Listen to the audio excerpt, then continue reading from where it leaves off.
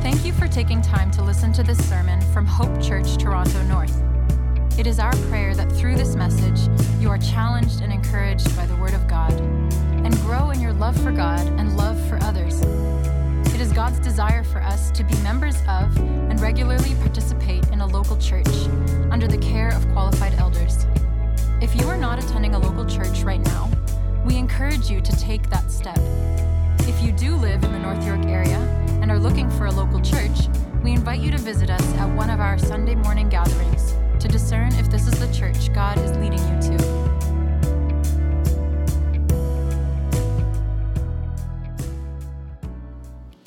Praise the Lord for giving us a place that we can gather together and worship. I was just sharing with Pastor Marvin earlier on that God has been faithful to us.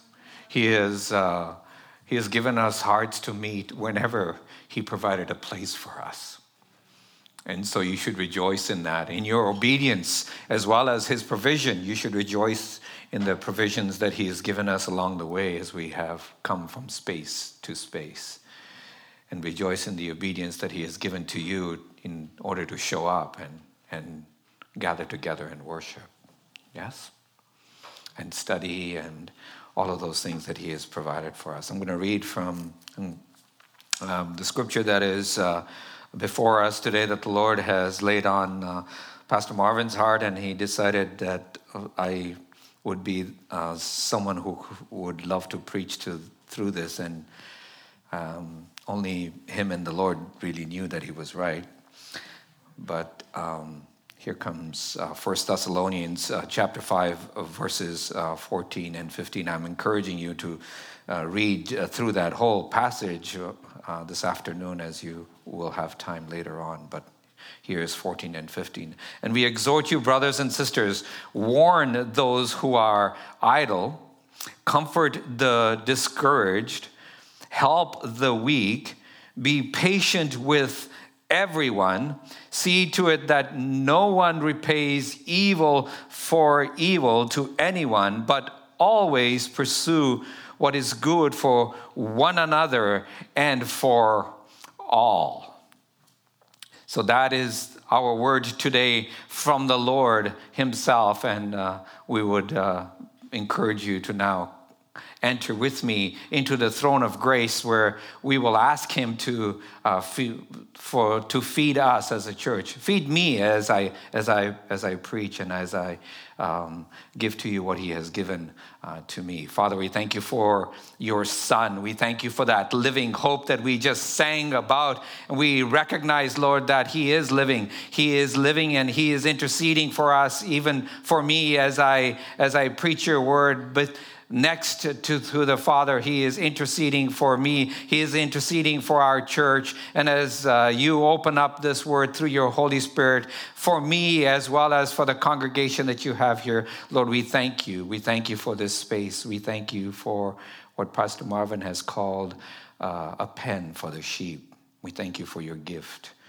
We thank you for the gift that you have given to us as the Holy Spirit binds us together as brothers and sisters in Christ. And then we thank you for physical gifts like the one that you have brought to us today, the space that you have given to us. Lord, we don't want to ever take that for granted. We give you praise. Now, may your Son be glorified in the words that He has penned Himself and breathed now out. In Jesus' name, amen. Last week, we learned about what it meant to be one in Christ, and we're kind of continuing that, but the Lord is asking us to look at how we can do that. And Thessalonians is a perfect place, because here Paul is saying to the Thessalonians, hey, you guys, you've been doing this thing really well. You the way that you are with each other, the churches around you have heard about it.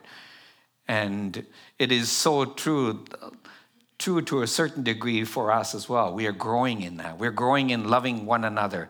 But the Lord wants us to encourage us to continue to do that, to not be slack in those things. So we learned about the unity of the church last week, and we can see it in the verse that is before you. If you open up your Bibles to 1 Thessalonians 5, and you can see in verse 14 that Paul here is exhorting us. He's exhorting. This word exhorting means one who comes alongside. It's a word in the Greek word. It's a word that's called parakleo. Now, I don't know how to pronounce that. Pastor Dennis did that so well. I wish he was here. I wish I could have him in my pocket. But I was talking to Pastor Dennis. He was saying that that's how you pronounce it.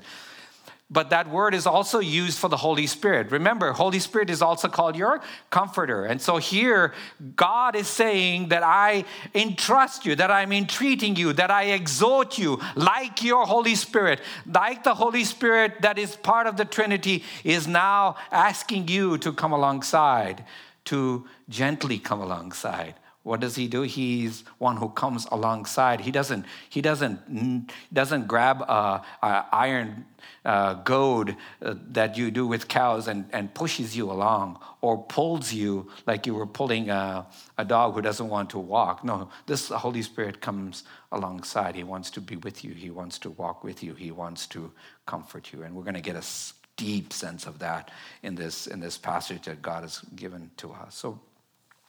So Paul is saying in verse 14 that he's exhorting us to do this. And then he calls us those beautiful words that Pastor Marvin's been drilling into us, right? Brothers and sisters. And you see this, Paul doing this all kinds of places. Even when he is, and you're going to get a sense of this later on, even when he is hard on his words, he emphasizes the fact that we are brothers and sisters in Christ. We are family. Many times you will hear myself and Mina say this, that you guys are more my brothers and my sisters than our own family. You know why? Because they're not saved. You know why? Because they don't follow Jesus Christ. You know why? Because the blood that flowed from the cross doesn't bind them together. It binds you and me together, Edward. It binds you and me together, Sabrina. That's who we are. We are brothers and sisters in Christ. We are going to be living together in eternity. And this is not something that is ethereal. This is not something that is just something that is written in Scripture that you can look over. This is a reality that we need to walk into. And so our takeaway today as we gather together at this table to look at the word is when we care for one another, we are obeying God. And it's not like a takeaway like this. I asked Wilson, I said, can I have a bag? But he wasn't going to be here, so I had to rob it from Anthony's lunch. So it's not a takeaway like this. It's far more important than that. I've always wanted Pastor Marvin to give me a takeaway when he announced those things. He never did. So that's our takeaway for today. When we care for each other, we are obeying who? The Lord. It's not just Scripture that you're obeying. You are obeying Him who set this thing into motion for us. You're obeying Him who set this thing into motion that we are a family. And so He wants us to live this way. And so in that, when we care for one another, we are obeying. Here's your first point. Care for others should be personalized. And so Paul is saying, if you can take a look at the text, it says that he's warning. He wants us to warn the idle. He wants us to comfort the discouraged. And he wants us to help the weak. And so here is 3 kinds of characteristics that Paul is giving to us. It's not a complete list. It's not, because this is a literary work, right? Any one of us can be at any of these places, and all of us could be discouraged at times, and we could be also weak. So it's not an exhaustive list in that sense. But God is saying, this is what you do. And Paul is saying we, and he uses the word we because it's also Paul and Silvanus and Timothy who are exhorting the church at Thessalonica to continue in the way that God is entrusting the gospel to them for each other. And so God is exhorting us to warn the idle. The first we see the first how is to warn. The word warn translates as admonish. And so you are admonishing one another, and the person who is being, in this sense, the word idle is one who is irresponsible, someone who is actually ignoring the things that they should be doing. So they should be looking for work, but no, they're at home sleeping. They should be reconciling broken relationships, but they're ignoring the person who they see consistently at church. They should be reconciling, but they're ignoring that. So this person's idle. They should be filing for their taxes, but they're avoiding filing because they are being idle in that sense. And so there's a sense of what it means, what Scripture is talking about, idle in this particular place. And so we are, what's the exhortation? We are to come alongside, right? We're not going to beat them on the head that you need to pay the taxes, or you need to renew your relationship with your brother, or hey, go find a job. No, we're actually going to be running a course that's going to help us to do that. And so you can sign up for that later on. And so we're warning those people, and we're coming alongside in sharing truth in love. And so Paul is saying, you're going to warn the idle, but how are you going to do it? You're going to do it like the Holy Spirit does. You're going to come alongside. You're not going to beat them over the head. You're going to get into their lives. And part of being a family is getting into the person's life, where you know when I know that this person's idle. I know Devon is idle in this place because he hasn't been idle before. So in this way, I know, but if I don't know my brother, then how can I speak into his life? If I haven't taken the time to speak, to be with him, to understand where he's coming from, to understand his testimony, to see how he has grown in the faith, how can I speak into his life, even as gently as I need to, as gently as the Holy Spirit is asking me to exhort him. So that's the idle amongst us. That's how you speak. You do it with full of grace and truth. You admonish them in a gentle way, and there will be a word later on for the idle. Right now, the Lord is asking us for the word to come to those who are coming alongside. God is exhorting not only those who are idle, but exhorting us to come alongside those who are discouraged. And there's lots of that even in our own congregation, right? The discouragement doesn't only come with familial issues, but the discouragement has come even as we've wandered all over the place. We were in Mississauga, and then we were in Rexdale, and then we were at Don Bosco, and then we were in the office, and now we are blessed being here. And so there is a sense of, okay, so when are you guys going to settle down? When are we going to have a building of our own? And then maybe you're also having issues surrounding your own health, where you're struggling with your health, and you're discouraged about the doctor's prognosis, and the fact that it's taking long for you to get better, or a better handle on your own health. And so, or you're discouraged because you're wanting this good thing, a job, or wanting to have a life partner. And so there's discouragement around that. So we are to, as brothers and sisters in Christ, we are to come alongside, we are to encourage, but we can't do that if you don't know one another. You can't do that if you haven't had taken the time to know each other's lives. You don't have the cachet, if you will, to speak into someone's life if you haven't walked a few miles with them, right? So we got to do that. We are encouraged. I'm encouraging myself to do that. I'm looking at some people that I need to get to know deeper, even as they've been in my life for a while already. And so we also advocate with them, right? This is part of that. Remember, the Holy Spirit is also your advocate before the throne and before others. And so you are now an advocate because we are like Christ in that sense. We are like the Holy Spirit in that sense to that person. You are flesh and blood of Jesus Christ to that person where you're coming alongside. You're wanting to speak into their lives through advocating for them. Now, whether that advocate is something that is within the body or whether the advocacy is for the outside in the world, that it doesn't really matter. You still need to help your brother and sister in Christ and be an advocate. You can be a counsel to them. Why? How? Because God has counseled you and you can counsel them. It might not be the same situation, but you can counsel them. And hence, God wants us to be like him. Hence, God wants us to be like his Holy Spirit, to come alongside, to gently nudge, to comfort, to hold up, right? So to comfort the weak, to comfort the discouraged in that sense. And so we can bring them back to the joy that is before them, the joy of the salvation that God had wrought for them, right? You bring them back to that place. The third one that God has asked us to exhort, come alongside, be like the Holy Spirit, be like God himself, is to help the weak. This is a really cool word.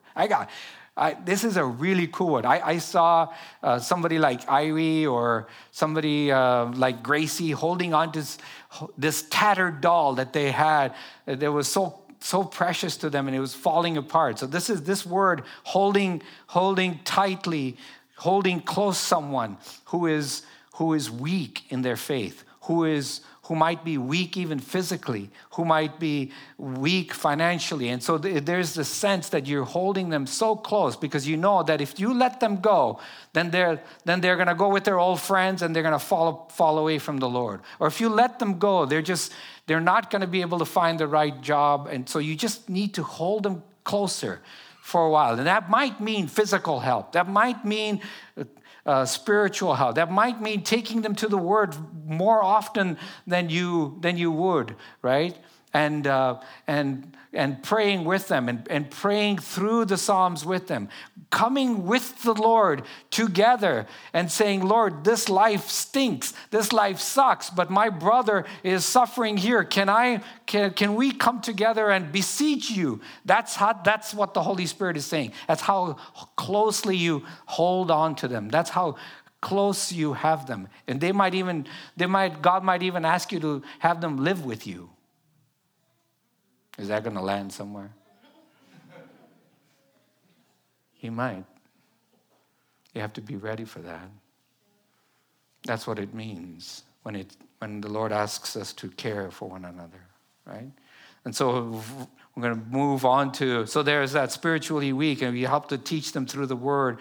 You need to help them in practical ways. But verse 15 is asking us to do something really different. If you follow on, he's saying we care. Our second point is care for one another should guide them to what is good. Verse 15 says that see to it that no one repays evil for evil to anyone, but always pursue what is good for one another and for all.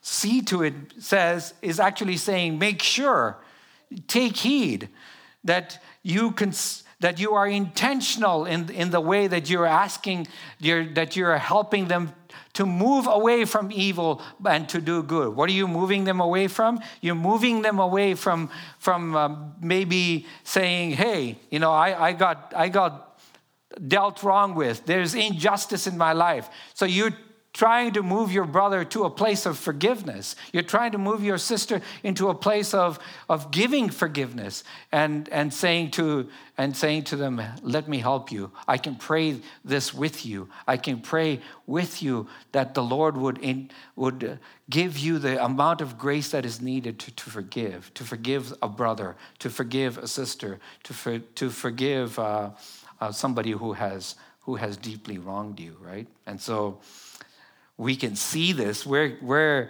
not like the world. We can see it in Christ's life. We're not like the world in this way. What does that bumper sticker say? Don't get mad, just get even.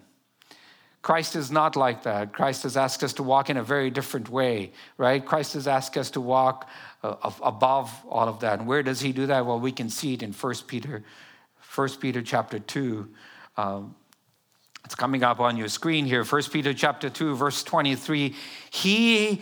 When he was insulted, he did not insult in return. When he suffered, he did not threaten, but entrusted himself to the one who judges justly. Who is he trusting? This is your Lord. This is Jesus who is entrusting, who is asking you to entrust the Father, right? So he is saying that to us. He's asking us to do the same thing. Right? He is entrusting the wrongdoing that is done unto him to the Father. And so we are to do the same. We are to help our brothers and sisters in Christ to move away from that and to say, let's entrust together. Let's get together and trust God that He's going to help us. So we can help them to forgive. We can pursue justice wisely and ethically with them.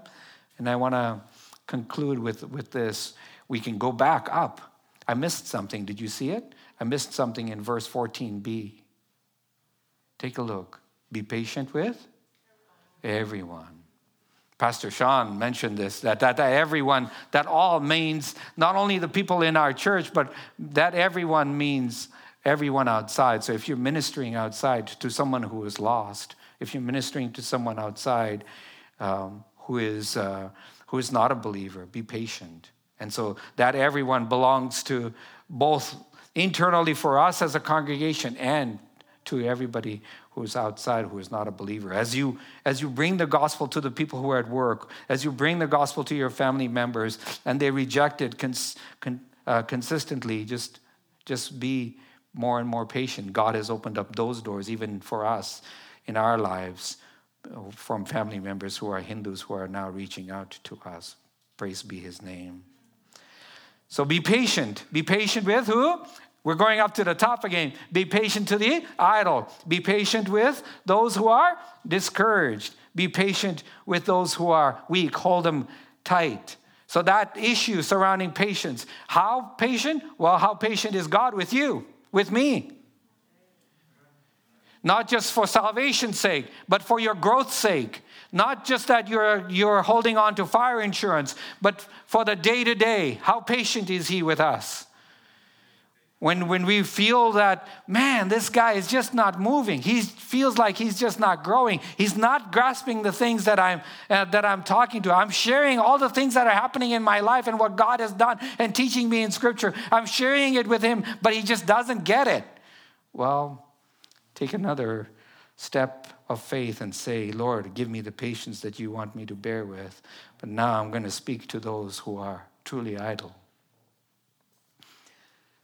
The Lord is speaking to you through this message. Not just that your brothers and sisters in Christ will be patient with you, but that you would not fall away, that you would not harden your heart. So implicitly, Paul is saying to us, it is not just us who are speaking into other people's lives, but it is us who are idle at times that need to hear this word. That although he is patient, although he is long-suffering, although your brothers and sisters are long-suffering, how much more you ought to listen because your Lord has died for you. How much quickly you should beg the Lord to help you. How much quickly you should ask your brother and sister in Christ to keep you accountable to the things that God has impressed on you, on your heart. Not to be idle. How quickly that we want to get out of those discouragements and that you can plead with God, with others and say, brother, help me. I'm discouraged. I do that with Pastor Sean and Pastor Dennis and Pastor Marvin all the time. I pray for me. I am this way today. Hanny gets a lot of my texts, and I get a quick response. He's holding me up in prayer. He's holding me accountable. At the end of the day, he'll say, how did it go? I want to know how God answered, right? And that's how you hold up. So if you're discouraged, reach out. God has provided you a family to walk alongside. They will be convicted. Don't worry. You let the Lord convict them to keep holding on to you. And it's the same thing with the weak. If you're weak amongst us, look up. Ask for help. Don't be like an island. Satan will want you to remove you and be alone, but you don't want to be there. You want to be with your members, or with your brothers and sisters in Christ who will encourage you, right? So God has deeply encouraged me as I've prepared this for us, and so we don't want to be idle in heart. We don't want to be discouraged. We don't want to be weak without being helped, without discouraged, without being reached out. And so reach out. And if you're idle, and if you sense that you are, ask to be accountable. Mina and I has become our desire to, as we seek to counsel, we are part of a team that God is setting up here of people who are doing biblical counseling. And so God has entrusted that to us, and we continue to trust God that he will bring more and more people to a stronger and stronger growth in their own faith. And so even as we warn those whom we love, and they do balk, we wait on the Lord to do the work. And we're not going anywhere. I'm not going anywhere. I say like Shayan, I'm not going anywhere. We're going to be with you for the long haul. And so may the Lord be praised as he sees, even as I see and recognize the patience of God in my own life. If I sat down and you worked with you some of the stories, ask me sometimes on how patient God has been with me, and that I want to be patient like that with you as well. Let's pray. Yeah. Father, we thank you for your grace. It's so amazing. We don't deserve it, but you've given it to us. In spades, you've given it to us. Not just that you have saved us for salvation, not just for eternity's sake, but you've given us brothers and sisters in Christ so that we can exercise your love amongst us. We can exercise what it means to encourage one another so that we can live out what is in eternity for us, which is rightfully ours. Now, you can give it to us now. We give you praise for that power. We understand that only you can change our lives, but we also understand that you use us as instruments to speak into other people's lives. Enable us to do that with great discernment, with amazing love, with true grace and truth, and with deep long suffering. In Jesus' name, amen. For more resources or information about Hope Church, visit hopetorontonorth.com.